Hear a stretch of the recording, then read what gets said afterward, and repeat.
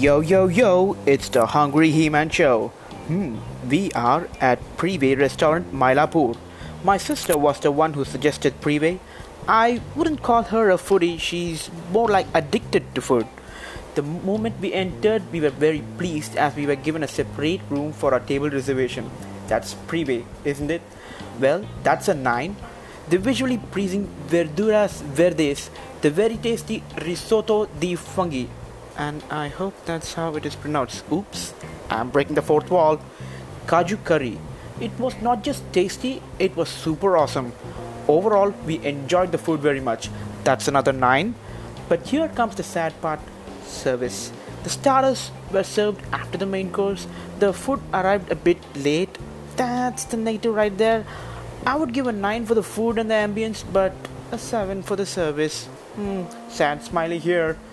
But I would definitely drop by again for the taste and the aroma and the ambience.